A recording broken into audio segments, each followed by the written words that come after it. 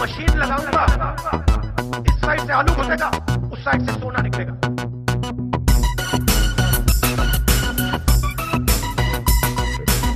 They are asking a valid question and the CPM question.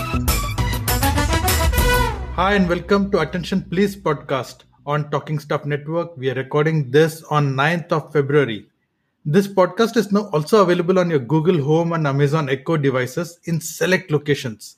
So next time, just try asking your assistant to play the Attention Please podcast and listen to Arnab while you're doing your chores, cooking, or just plain lazing around. But someone who doesn't do too much lazing around, since he seems to tweet almost 24 hours, is your host Arnab. Welcome back, Arnab. What's on the show for today?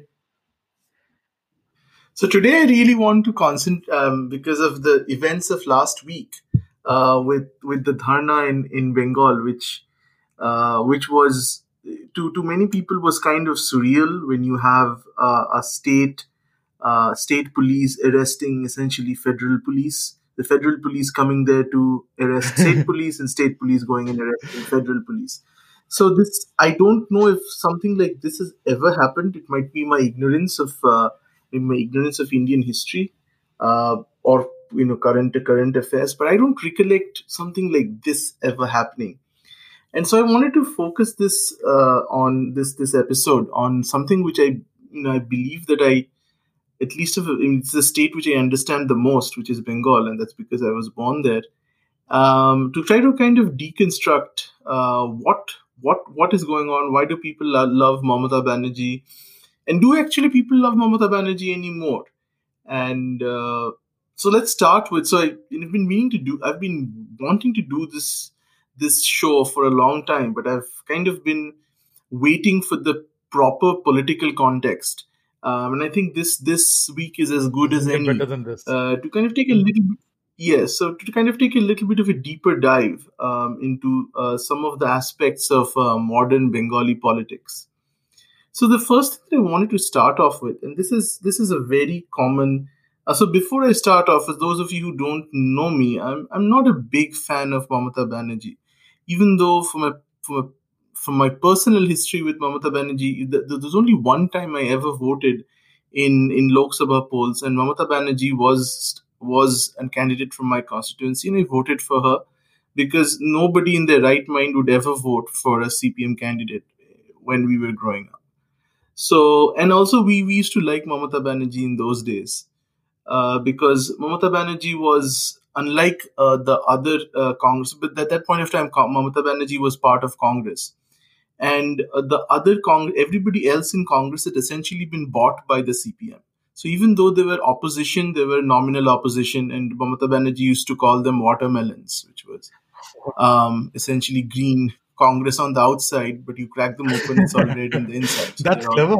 Essentially, so they're all agents of the Communist Party. So she made her.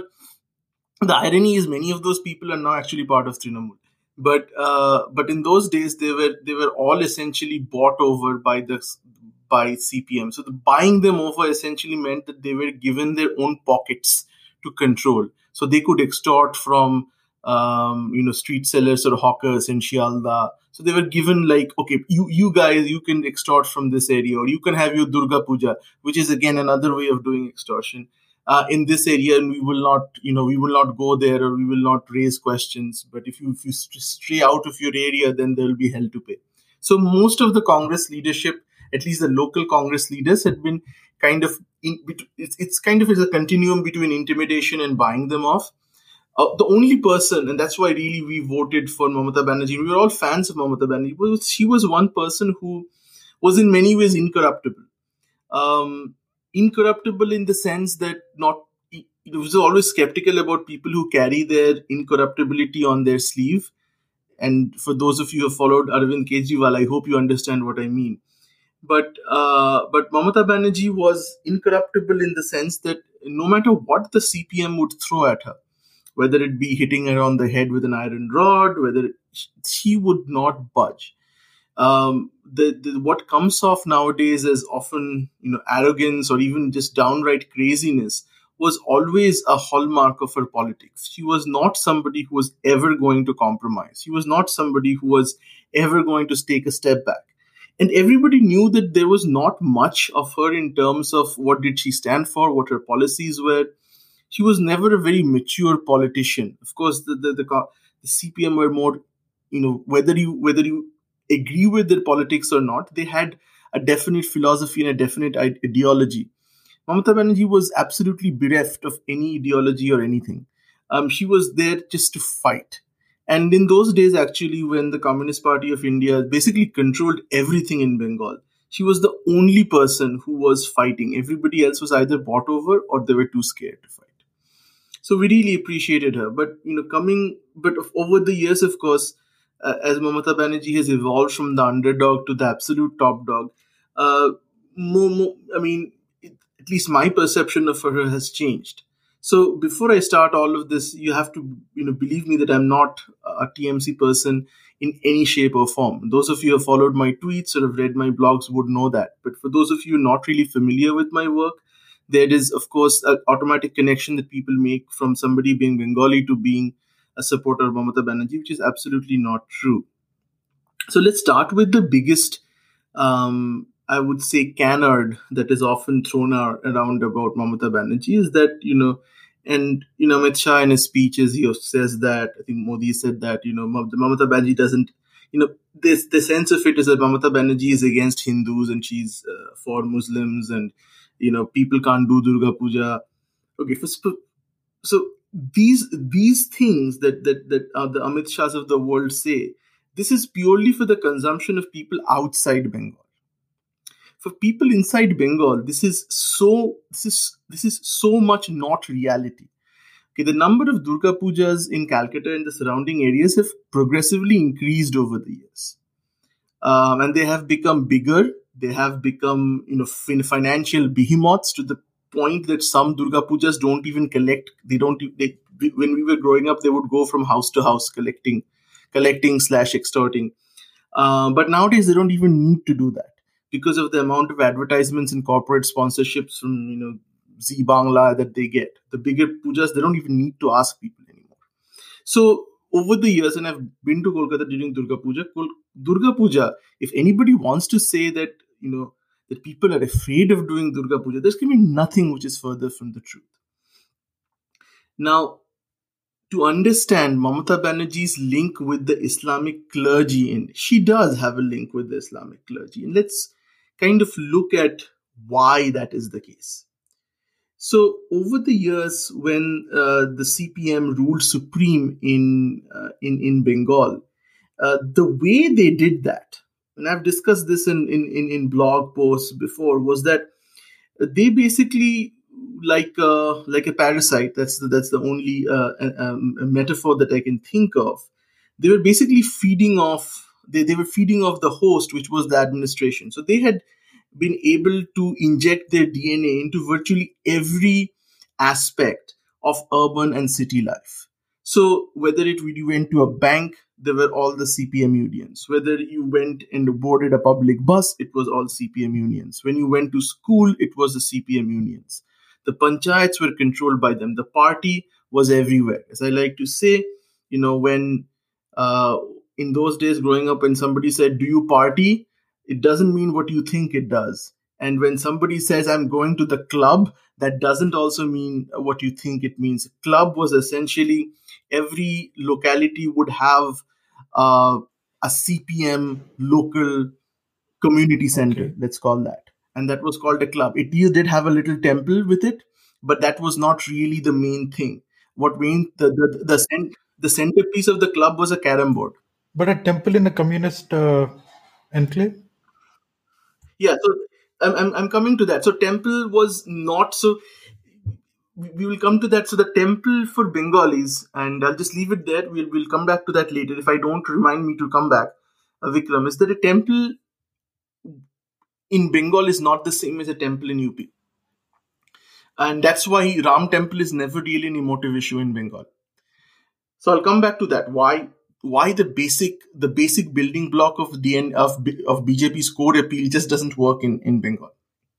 because of the way Bengalis deal with temples and places of worship. So the Hinduism that's practiced in Bengal is kind of very different, and I've seen that. I mean, I didn't see that when I was in Bengal, of course, because I presumed that was Hinduism. But once I have come to the US and I've talked to people from other parts of India, I realized that what they experience as Hinduism is very different from what we experienced as Hinduism. But I'm coming to that, and that's interesting, because that's where really BJP as a political party kind of falls in that crevice, that they can't really make the leap from being perceived as a primarily an Uttar Pradesh, Bihar party to a Bengali party. But I'm coming to that. So let's right now focus on Mamata Banerjee's association with the Islamic clergy. So while the CPM government was there was a lot of illegal infiltration from Bangladesh. The borders were obviously open, and the CPM also encouraged it. Ironically, in those days, Mamata Banerjee, and there's still links online, and I've linked to them sometimes, where Mamata Banerjee was the person who was primarily against illegal infiltration from Bangladesh. And people might find this amusing and amazing, but that was the thing. Because in those days, she realized that it was CPM which was benefiting from this. So she was firmly against, and this was also when she had tied up with NDA government. So she was seen, believe it or not, as the most right-wing Hindu identity politician in Bengal in those days. Ridiculous as it may sound. But it was true, because she was allied with the NDA. She was taking pictures with Advani and Vajpayee, who, by the way, were never very popular figures in Bengal. Jyoti Basu was the iconic, he was like Bal Thackeray in Bengal. He also, whenever I see him, he also looks like Bal Thackeray also. So he defined what the political center was actually. And Mamata Banerjee was actually to his right, believe it or not. So Mamata Banerjee found herself at one point of time. This was somewhere, early 2000s. It's possibly at the lowest point of her political career. She was kind of on the ascendant in the 90s. And then after some time, she just found herself being outmaneuvered. And this was also happening because she shifted from Congress to, she formed Trinamool. And, there's a topic for another day that she always felt frustrated by Pranab Mukherjee, who was trying to assert the Bhadralok hold over the Congress party. But Mamata Banerjee was trying to create a different kind of party, which was more street-like, a reflection of the way CPM does politics.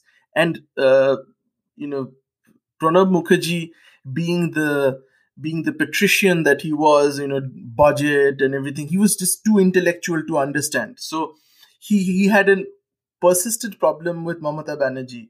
And sometimes he had to come down to make peace with Mamata Banerjee. Mamata Banerjee was always very much a hothead, so that's kind of always been a characteristic of her. And people like her because of that, actually. So, she says what she wants to. There's no holding back. And people like that. But coming back to the Islamic clergy, the only structure that the CPM could not get into was the structure of madrasas and mosques, which had sprung up in rural Bengal. The reason why the CPM could not get into there was this is where their ideology kind of prevented them from going. So there were two things. First, their ideology, and first, their own perception of class. I don't use the word caste. I use the word class. So the CPM was led by people like Jyoti Basu, Buddhadev, whose hobby was, I think, translating Spanish poetry from the Middle Ages. So you can kind of understand the kind of person we are talking about, and contrast that to Mamata Banerjee. So the CPM was essentially dominated by very elite intellectual types who were okay with cavorting with the unwashed, but they drew a line. And the line they drew was the madrasas and the mosques. And so because they were communists and they could not associate themselves with, instruments of religion, they kind of left that part alone. So when Mamata Banerjee, that was the only place Mamata Banerjee could go to basically start getting TMC, or getting her, there's nothing known as TMC, but getting her own personal brand into, let's say, a branch of the non-government. And in parts of Bengal, the predominantly Islamic population, the muezzins and the Muslim clergy, they are kind of the de facto government. So Mamata Banerjee initially found herself that they also had felt kind of let down by the CPM, especially because the CPM did not want to associate with them. At one point of time, Buddhadev actually said some very uncomplimentary things about madrasas, which Jyoti Basu was very pissed by the fact that he did. But it was very evident that even if Jyoti Basu was kind of tolerant of them, the more kind of radical Buddhadev was a strange guy. He was like very true to his communist roots, but he was also a very honest and upright person, which Jyoti Basu definitely wasn't. So he had this, being core communist and being against organized religion, he could never come to terms with that. They hated BJP and they hated them equally, but they also hated the Islamic fundamentalists equally. Mamata Banerjee, being an absolute moral vacuum and moral and intellectual vacuum, had no such problems. So she basically stepped in to the only place where the CPM would not go. And that's really where the upswing started. Many people don't look at the religious aspects of Nandigram and what it actually was, but it was played a very vital role in some of her more the things that we remember her by, the ones that made her into a superstar and ultimately the chief minister. So the thing with Mamata Banerjee is that she dwells on populism. The only thing she cares about is, will this get me votes? So right now she's also, because of the perception that he panders, and she has, because they have been the only people who have supported her during her dark days, she's now doing, she's now also leaning to the Hindu right. I mean, she's not Hindu right, I would say, not BJP, but she's kind of gone to great pains to show that, I'm very Hindu. Okay, I'm very Hindu. And she has several speeches where she kind of keeps on saying, I'm very Hindu, I'm very Hindu. This is something which the CPM would never do. Okay? The CPM would never say, I'm very Hindu. I would not imagine Jyoti Basu ever giving a speech like that, even if CPM had lost all their seats. But Mamata Banerjee does. So the point is, it's absolutely wrong to say that Mamata Banerjee is communal. She's not. Okay, sure, she panders to Muslims because they are a vote bank. Other states, people do that too. She now panders to sections of the Hindus also. She's in that sense, she's very secular. And I mean secular in the true sense of the word. If you can vote if you buy her paintings and to decide to vote in a block, she will absolutely support you. She doesn't care what you do. So in that respect, she's very democratic. Unfortunately, democracy is not really pandering to people, but let's keep that aside for now. So I wanted to make this very clear because, this is something, you can criticize Mamata Banerjee for a gazillion number of reasons, corruption and everything, but this is not true. Anybody who goes to Calcutta, go to Calcutta during Durga Puja. Durga Pujas have become bigger, they've become louder. And yes, there was this whole thing about, Mamata Banerjee stopped Visarjan on, in order to accommodate Dasera, what was the, what's the name of the Muharram? So first of all, it makes perfect sense to do that because it's very difficult to handle, both the crowds at the same point of time. There's never been kind of communal tension between them, but it's just difficult from a traffic point of view to do that. So from an administrative point of view, it makes absolute sense. Second is, what people just don't understand is that by postponing it, what Mamata Banerjee did was extend the Durga Puja. She gave everybody one more day of holiday, one more day to sell vegetable chops, one more day to have Pepsi standing on the roadside. That the people don't realize. This is a win-win for everyone. Okay, so this is not a slight on Hindus. And again, when Amit Shah and Modi, they keep on saying this again and again and again, they don't realize this is not touching the Bengali, because he or she knows this is not the case. This is purely for an audience outside Bengal. This is not for an audience inside Bengal. So if your objective is to win Bengal, then this rhetoric does not work, because we see this is not true. Okay, you don't attack on Durga Puja. There are other things you can attack on. You can attack on development. You can attack on the fact that yes, that there has been the decision to give Muezzins the grants and everything. You can use that, but you cannot say that she's not letting you do Durga Puja, because that is absolutely demonstratively false. Okay. Now the second point that I want to bring up, and I face this a lot, is that there is a lot of basically affluent people of Calcutta who are extremely supportive of Mamata Banerjee. So if you ask them, they'll say, well, of course, sure, there are some problems, but all politicians have problems. But Mamata Banerjee, she has really improved Calcutta. So first of all, the problem with anything like this statement is, well, there is no control group. So you don't know if somebody else wouldn't have done a better job, and whether this improvement per se is a just normal improvement of India improving its economy. So yes, true. If your point of reference is Kolkata in the 1980s, of course it's very different and it looks very nice. But has it kept pace with the rest of India? That is the point to be considered. And unfortunately for many Bengalis, the reference point is never that. It is never some other city. It's now become very insular.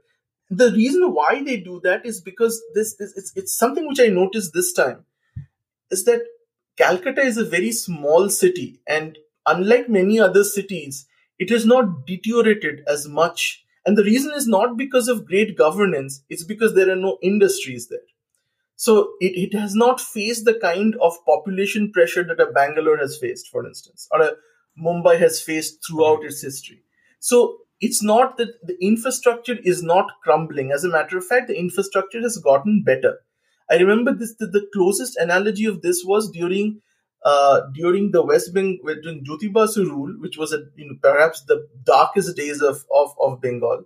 I would definitely say Mamata Banerjee is better than Jyoti Basu by a light year. Calcutta used to be plunged into like days and days of what we call load shedding, which is the lack of power, and there would be no power. Now, after some time, the power problem kind of went away. And the reason, of course, the CPM government said it was because of how awesome they were. But the real reason why the problem went away was because industries, which are the biggest consumers of power, went away. So now we had a surplus.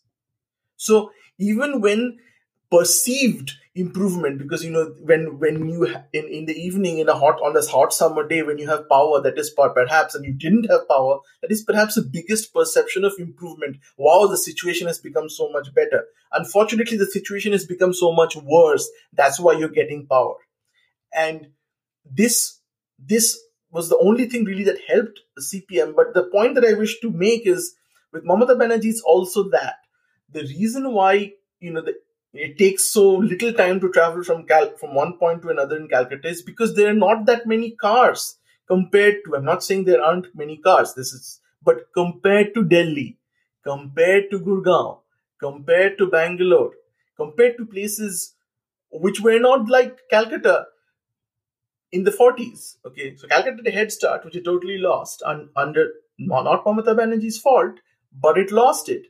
And while I will give Mamata Banerjee credit for some things, the reason why a bunch of affluent Kolkatans are so for Mamata Banerjee is because Mamata Banerjee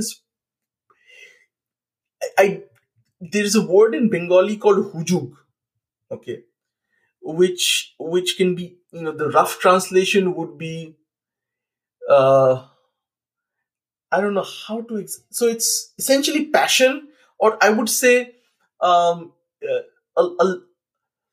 lot of useless activity. What was the word again? Okay, so Mamata hujug, useless activity which people love. So the thing with Mamata Banerjee in Calcutta is she always maintains this hujuk. Actually, I think Buddhadev used the word hujuk. So I'm kind of kind of copying him in this case. So he actually made the exact same point that I'm making. So there's always some festival going on, something going on in Calcutta. Okay, and she always does that. And there's the section of Calcutta, and I would say the privileged class, which really appreciates this. And the thing with Mamata Banerjee is that, and I'm talking about the super privileged class, by the way, for whom Mamata, this is the movie stars, the movie people, real estate, business owners. Yeah, there are business owners still in Calcutta. The Trinamool government is basically a phone call away. So this is a very accessible government for the super privileged, mind you, not for the normal person for whom the world hasn't changed. It perhaps has gotten worse in some cases, but we can argue on that. But what Mamata Banerjee's done is she's created, and some of it she's done explicitly by giving this Bangla Ratna and all these different kind of awards to B grade, C grade intellectuals, let's call them. That's what's one thing. But another thing is that she's made herself accessible to a lot of people. Contrast this with Narendra Modi. One of his biggest criticisms that even people in his own party have is that Narendra Modi is not accessible. And that's really the reason why you have this rebellion from the older guard in BJP. Mamata Banerjee is very accessible. But again, she's not accessible to everybody. She's accessible to the super privileged. So the super privileged in Kolkata have kind of become her brand ambassadors, and which I find really interesting. This did not happen with the CPM. The super privileged in Calcutta were always against the Marxists, because the Marxists' main rhetoric was, I want to take your money and I want to give it away. That was the reason why. Mamata Banerjee does not have this rhetoric, because as I said, Mamata Banerjee does not believe in anything. Okay, so let's talk about the problem that BJP faces in Bengal. So when I was growing up, the association of BJP. So I always mention when I was growing up, because things have changed now, and I've been out of the country for so long that I perhaps cannot speak as to how a person in high school now perceives the BJP. I can't. But I started, deeply being involved in politics in the days of Mandal, in the days of Bofors. So that kind of gives you, how old I am. So the problem was that we never, as Bengalis growing up, and we used to talk politics among our friends. The thing was that in Bengal, there is this, like any place, there is some kind of xenophobia.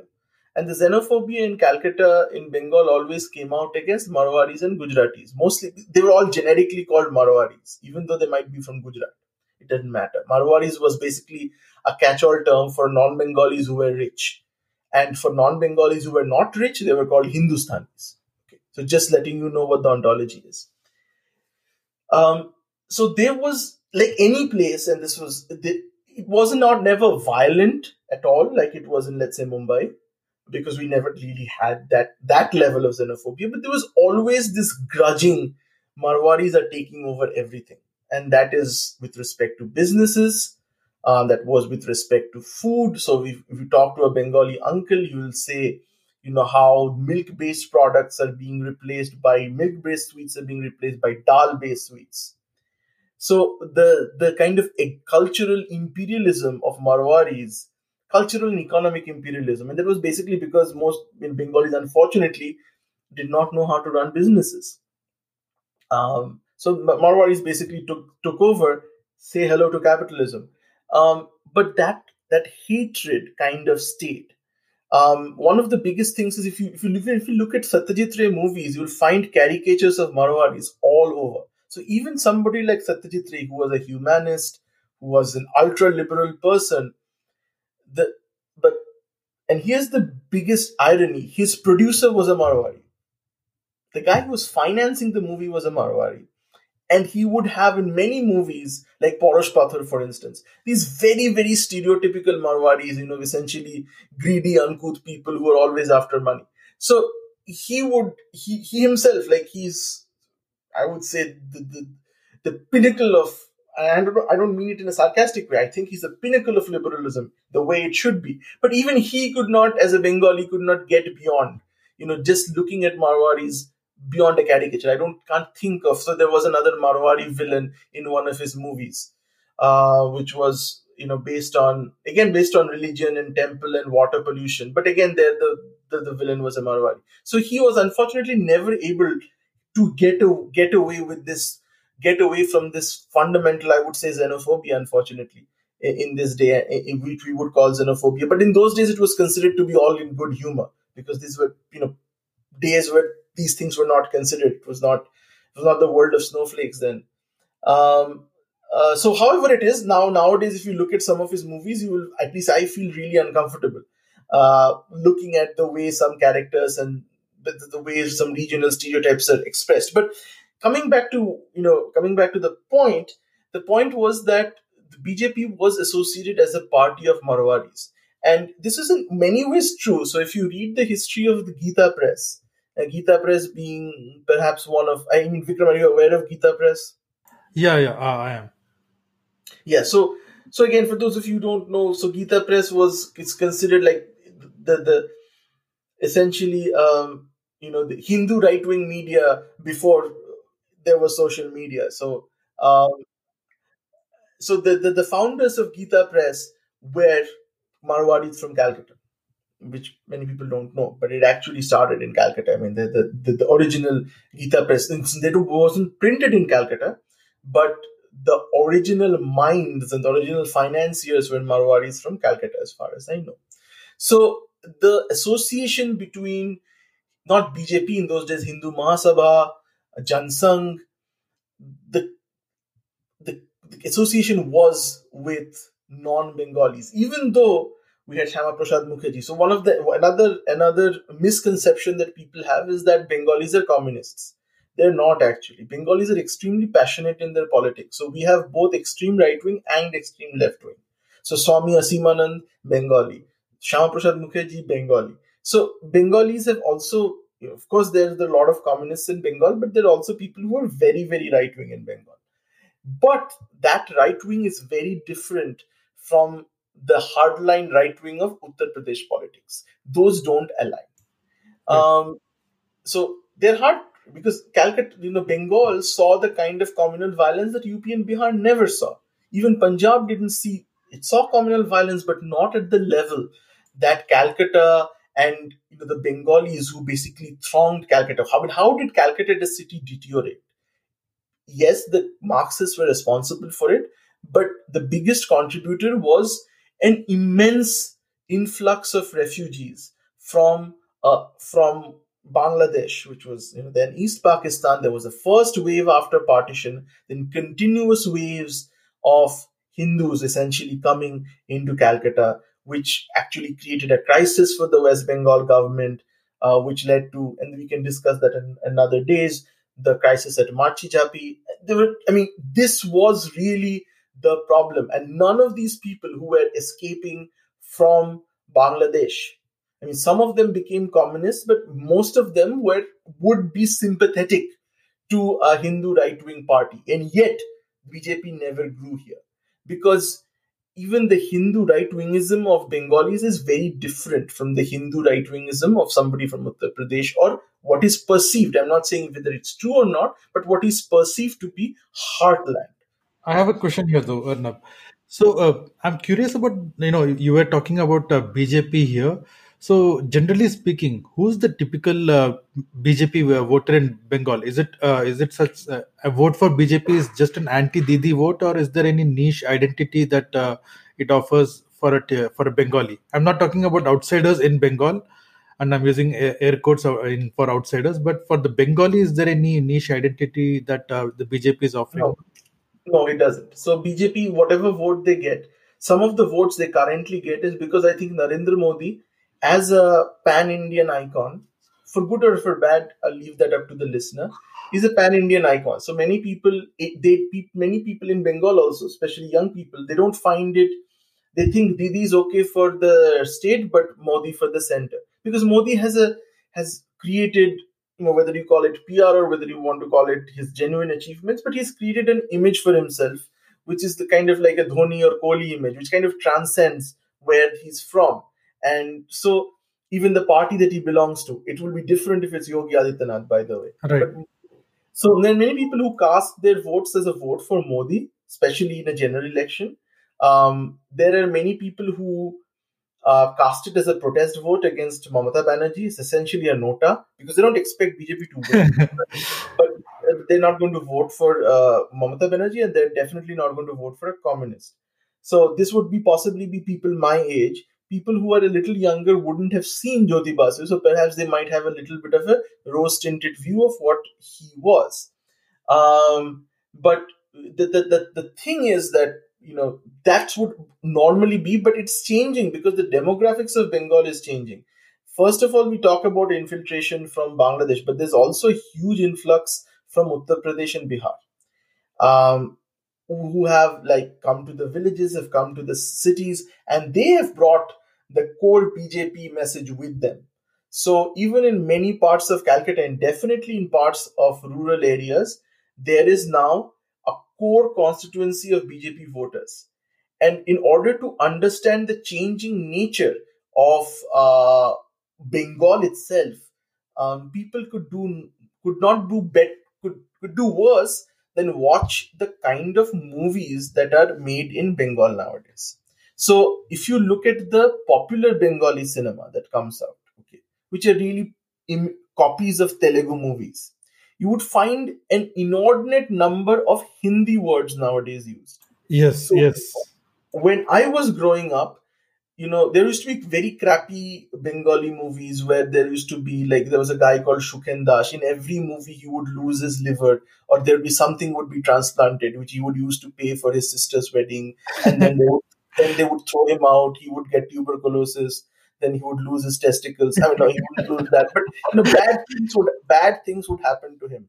And so this is the entire movie was, he did a series of movies in which he was the ever sacrificing, people treat him terribly, but he keeps on. So there were really crappy movies that were being made in the 80s and 90s.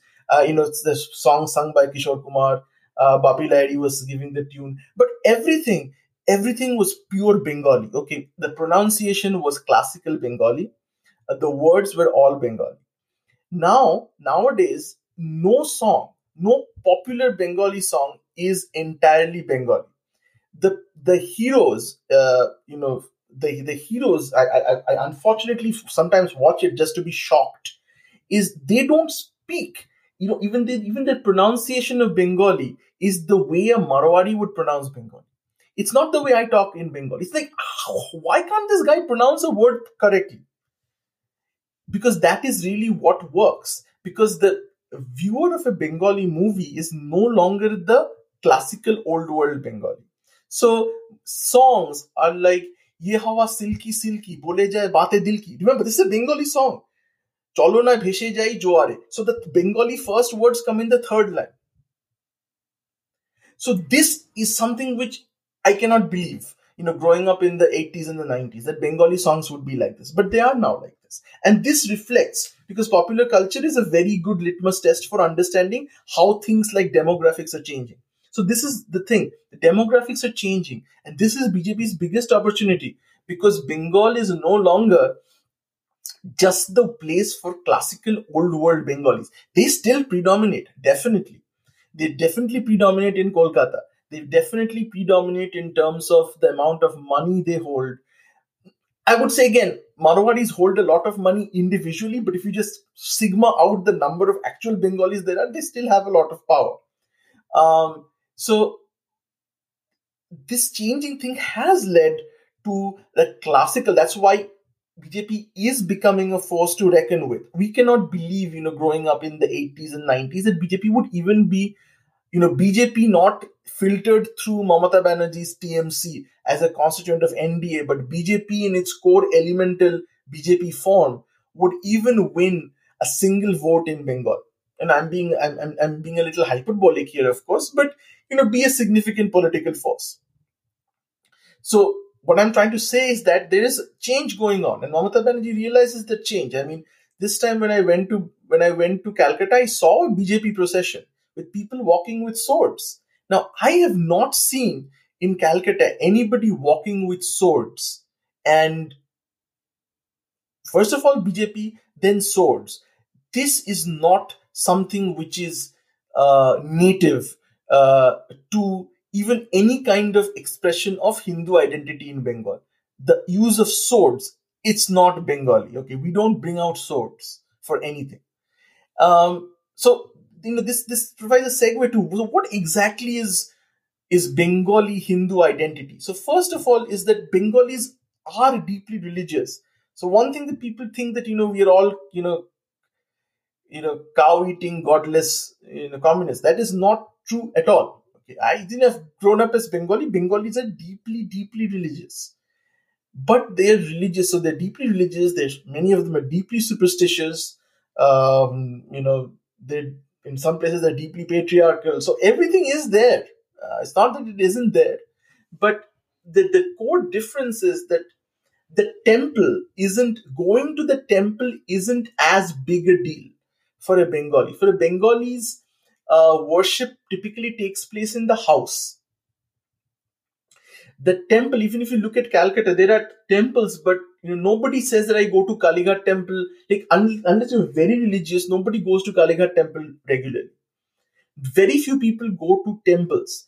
When I first went to Stony Brook and I was giving my PhD exams, before the PhD exam started, these guys started talking about going to a temple. Non-Bengalis. And I couldn't, for the life of me and another Bengali guy, couldn't even understand why people who were like 20 to 23 go to temples. That's something which my grandmother would say. Why are these guys talking about going to temples? And none of these guys are Hindu right-wing, by the way. All of them, some of them are actually very, very, very, very like liberal. Yet they're talking about going to a temple before, a big exam, a life-changing exam. Because that is part of their culture. So even though they're not asserting their Hindu identity, going to the temple puts them in peace of mind. For me and for my Bengali friend, that no, it doesn't. Even hearing somebody talking about going to temple makes me say, but this is not the way young people talk, or do they? Because we've never seen this. We never went to temples. We never thought about temples growing up. But it wasn't that my friends were like, at least I went to engineering school, so it wasn't like a liberal arts place. So it wasn't like all of them were godless communists. Some of them were like believed in astrologers, for instance. That wasn't a problem. So the perception of, and this is what makes Hinduism so interesting, is that the Hindu identity itself manifests in so many different ways. So Hinduism, is a belief, and the thing is that if you look at the biggest expression of Hinduism in Bengal, it is Durga Puja. And Durga Puja is, in its essence, an extremely inclusive religion. It's an extremely inclusive event, I'm sorry. So there are Muslim localities where Durga Puja is organized by Muslims. And that's never been, that's been historic. And that's never been considered to be strange, because Hinduism in Bengal is so much, and I might be a little bit struggling for words here, is so much a fact of life that nobody thinks that it is a way of asserting their identity or superiority over somebody else. That has never been the case. So nobody thinks that I can be deeply religious, I can be deeply believe in Durga, I can believe in, but I don't, it is not a means for me to assert my identity. That has never been the case. It has never been political. It has never been aggressive. So Durga Puja, there is no aggression in Durga Puja at all. There are no weapons. There is no aggression. Now, some later on I've seen in some places there have been mild aggressions, but not in Durga Puja. Kali Puja, for instance, might have some source of, but not really. Because, and which brings me to the last point, Ram, as in the Hindu gods, for Bengalis, the biggest Hindu god is Ma Durga. Okay, Ma Durga in her various forms, or Ma Durga and her children. They are the gods that Bengalis associate with. So, that when the Ram temple started, even Ram, because of the kind of ethos that Bengali literature had in the Middle Ages, which I don't think and I'm ignorant of Hindi literature, so forgive me if I'm saying something wrong, but much of Bengali 15th and 16th century literature was basically taking gods and making them out to be humans. So gods were never really revered in that sense, in the way that they're revered in other parts of India. So Lord Shiva is basically shown as, a guy who kind of hangs around with his no good buddies, Nandi and Bringi, and the Ma Durga is always struggling to keep the family together. So this is always, the story of the gods is always told through a human family drama. So gods are never really, they do not have that godliness that is required in order to mobilize people for a political cause. So whether it be Durga, whether it be Lord Shiva, it's always been, yes, they're gods. We all understand they're gods, but they're people just like us. We know them. So the relationship, and that's kind of comes from the Bhakti movement and everything. But that has predominantly been the Bengali relationship with Hinduism. And again, I want to stress the fact that Bengalis are deeply Hindu. Okay, even the communists, even the CPM, they would be seen going to Durga Puja. I remember there was this time, and I've forgotten which leader it was. He was shown standing in a Durga Puja pandal, and of course he's not supposed to, because they don't believe in God. And so, of course, Ananda Bajar Patrika, which was then very anti-CPM, asked him, and he said, "Oh, I wasn't here for myself; I was here for my wife."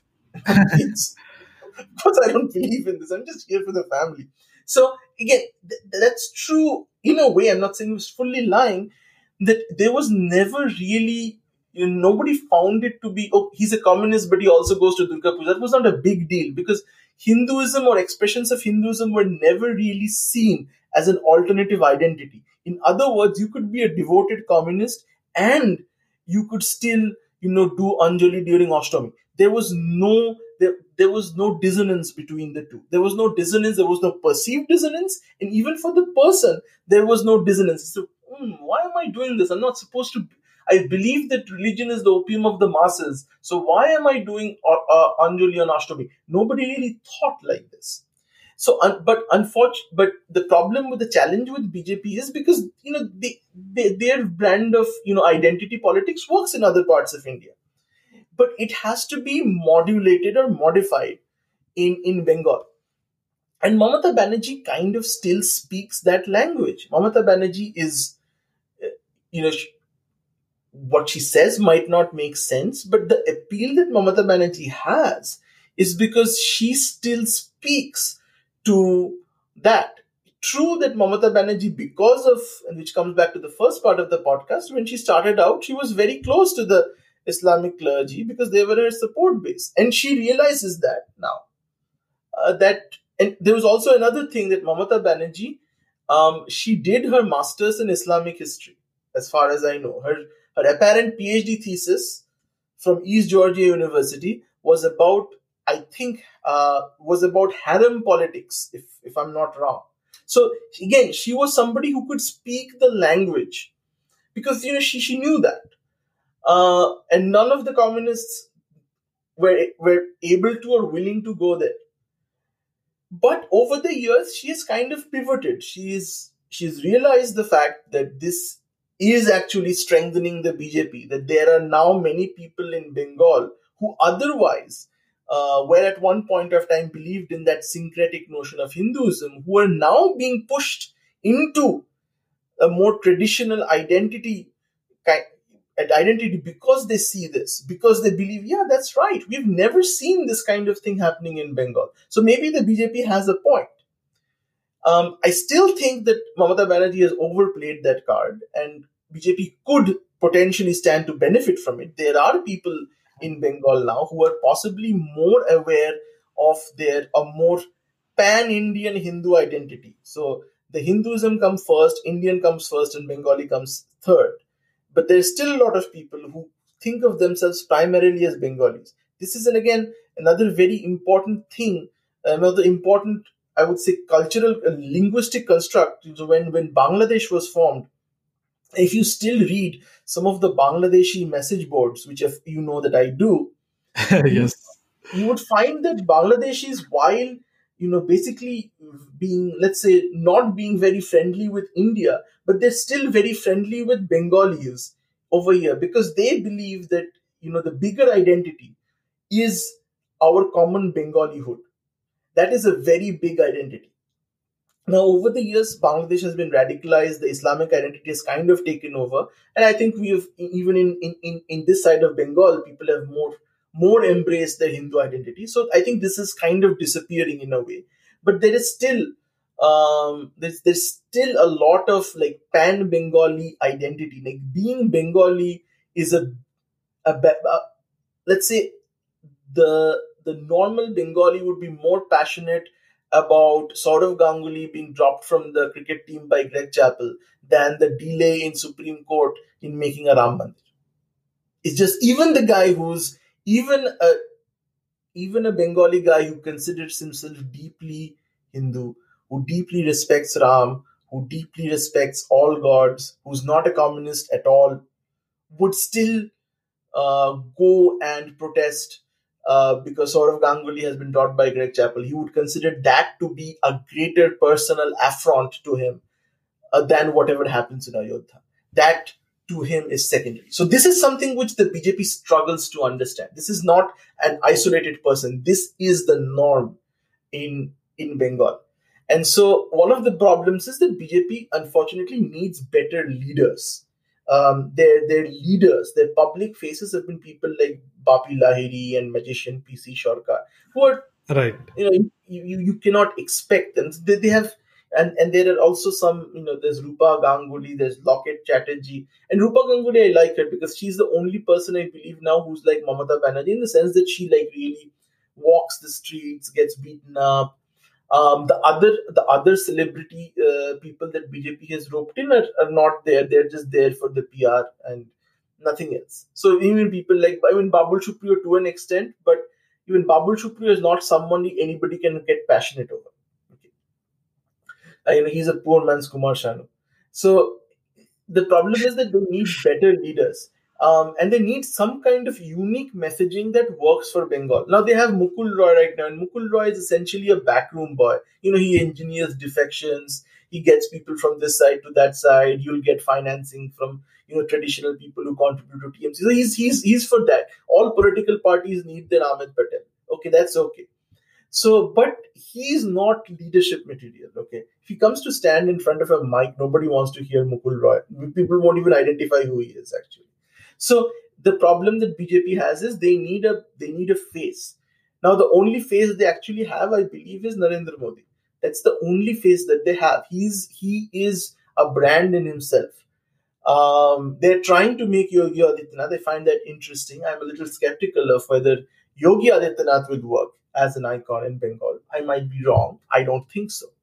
I think the new Modi, after, as 2002 has receded from the public memory, the more moderate Modi that we have seen from 2016 is possibly someone that the BJP should be using, given that they don't have any Bengali face, that he should really be their only face in Bengal. Because I think he does have goodwill. There are, of course, critics, but I don't think that he's as polarizing as Yogi Adityanath, who basically the moment Yogi Adityanath comes on screen, he basically symbolizes everything that Bengalis have believed about BJP, and not in a good way. Modi, little different. So I think Modi has to, the only person I think before Modi that Bengalis, who's not a Bengali, that Bengalis were very fond of was Indira Gandhi. And there were many reasons why they were fond of Indira Gandhi, a lot. One of the reasons was because of the Bangladesh war and because they felt that Indira Gandhi supported Bengalis at that point of time. So they were very passionate about Indira Gandhi. Indira Gandhi was the last, I would say, pan-Indian, non-Bengali politician that Bengalis really even cared for. After that, they didn't care for anyone after Indira Gandhi was assassinated. I don't think anyone. They didn't care for Rajiv Gandhi at all. They didn't care for VP Singh. They didn't care for Narasimha Rao. They didn't care for anyone after that. I don't think they definitely didn't care for Vajpayee either. There is after Indira Gandhi, Modi is the biggest name who's not a Bengali, and I think this is BJP's biggest asset at this point of time. Again, the path is uphill. I saw somebody said on Twitter, I don't know where this data came from, that the BJP is like winning with 17 seats or something in Bengal in the Lok Sabha. I would be deeply skeptical of that. I still believe that Mamata Banerjee, Mamata Banerjee is at the stage that CPM was in during its peak time. So there were some elections when it did a little bit badly, like they would perhaps lose 2 seats out of 42, and then the next election they would come and they would get those seats too. So, and the only place they would sometimes lose their backing would be in urban Calcutta. When they did, there was a time when CPM was fairly blatant in booth capturing. This was before EVMs and in the days when elections were actually tampered with.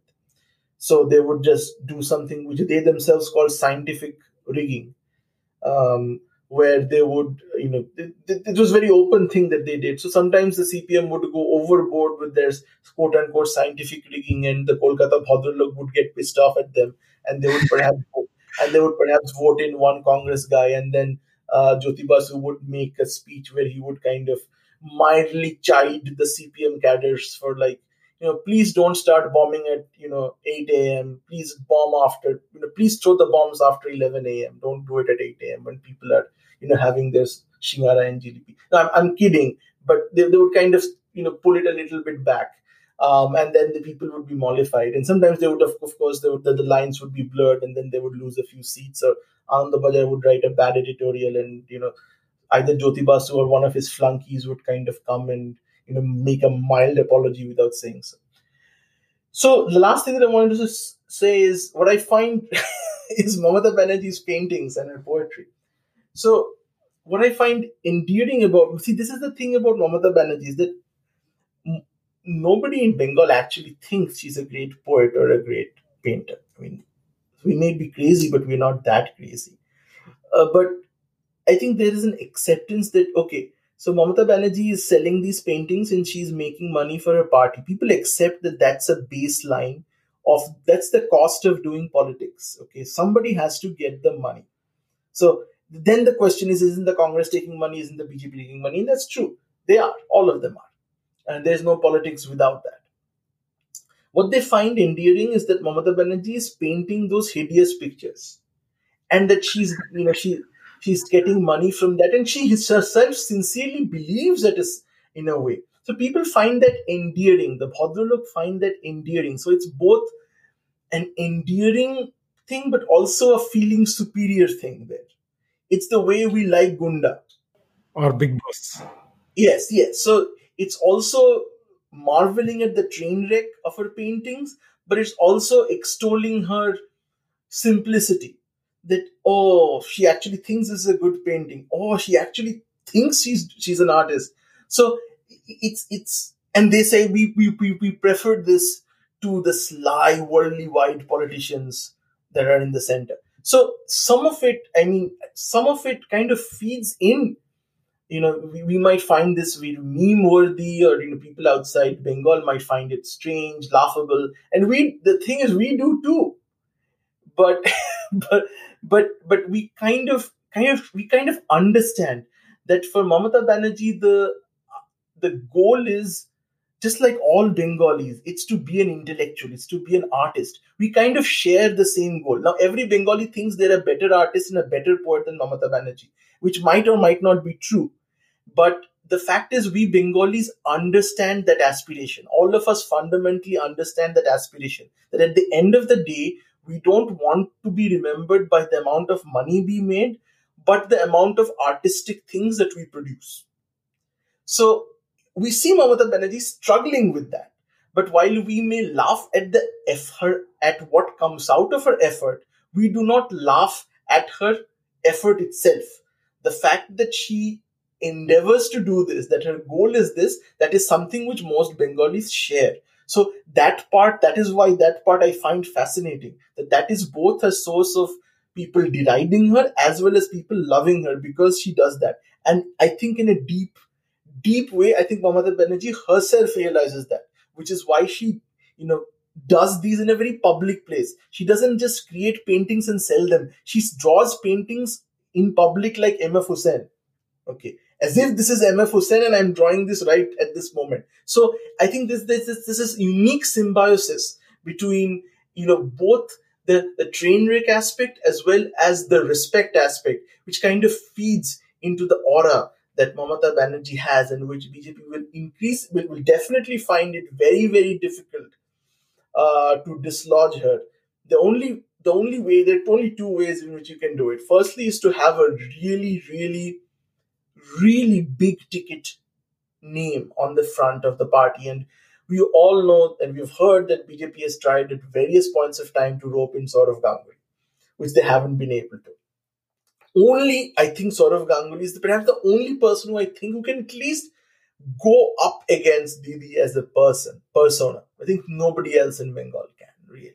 Doesn't have that respect, or doesn't have. Saurav Ganguly is extremely respected. Not just for his cricketing days, but what he has done after that for Cricket Association of Bengal, and just the way he has carried himself around. So he's the only, but BJP will not be able to get him, and Saurav Ganguly is only too smart to know not to put the respect that he has with Bengalis at stake. This would be a highly risky move to associate with the BJP as their primary chief ministerial face. And the second thing that BJP needs to do, which is the even more tougher thing, which again Mukul Roy can help them do, which is to kind of get into institutions. Now it's very difficult to get into the conventional institutions like this, like the teachers or the banks. Mamata Banerjee has taken all of that over. But the trick is, just like Mamata Banerjee went after the Islamic structure within the state, with the madrasas, it is important that BJP, in order to solidify, I'm not saying this is a good or a bad thing, but from a purely political strategy point of view, the BJP has to solidly get into the non-Bengali population. And I think they're doing that. So this is not rocket science. That's exactly what Mukul Roy is trying to do. But it's trying to essentially supplant the traditional Bengali way of thinking with a new pan-India Hindu way of thinking, and to get into institutions. Again, the way CPM succeeded was it got into the institutions. Mamata Banerjee was lucky. All she did was she flipped the people. So it was the exact same people who were CPM now went to TMC. Now, in many cases, the BJP has been able to do that. For instance, Rupa Ganguly was a CPM before. So they can flip CPMs, and in most of their parties actually flipped CPM people, which is bizarre if you think of it. But the thing is, they need to get into institutions. They need to use the management speak, think out of the box, to go where no man has gone before, and to create their structure inside, which Mamata Banerjee again was able to do. So again, this is our podcast for today. I hope you enjoyed it. Please, send your comments. That's it for me today. Okay, yeah. Like Arnab said, that's pretty much our podcast for today. For someone with zero knowledge of Bengal politics, beyond what Delhi media tells me, this was very fascinating. And I have to say, I think your haters will probably be in a tizzy with this episode, since they might have expected a non-nuanced or unnuanced Didi bashing session. Of course, for your listeners, this is the exact reason why we tune in every week. So for our listeners, you can support Arnab by pledging any amount on his Patreon page. That is patreon.com/greatbong. All contributions go entirely to Arnab, barring, of course, any charges that Patreon makes. So I would encourage you to do that. And we'd also appreciate if you could leave a positive review and 5 stars for this podcast on Apple Podcasts or whichever app you're using to listen to this. It goes a long way in making this accessible to many other people. Also, do try out What's Up Geeks, our tech podcast without the tech, that's available wherever this podcast is. Just to remind you, you can now also ask your smart speaker, whether it's your Amazon Echo device or a Google Home or anything with the Google Assistant, to ask to play the Attention Plus podcast. be aware that though Google says that it's only available in select locations, whatever that might be. So try it out and let us know if it worked. And that's it. Until next time, thanks for listening. Take care. Thank you. Bye-bye. This is Alvin Stone. A magnificent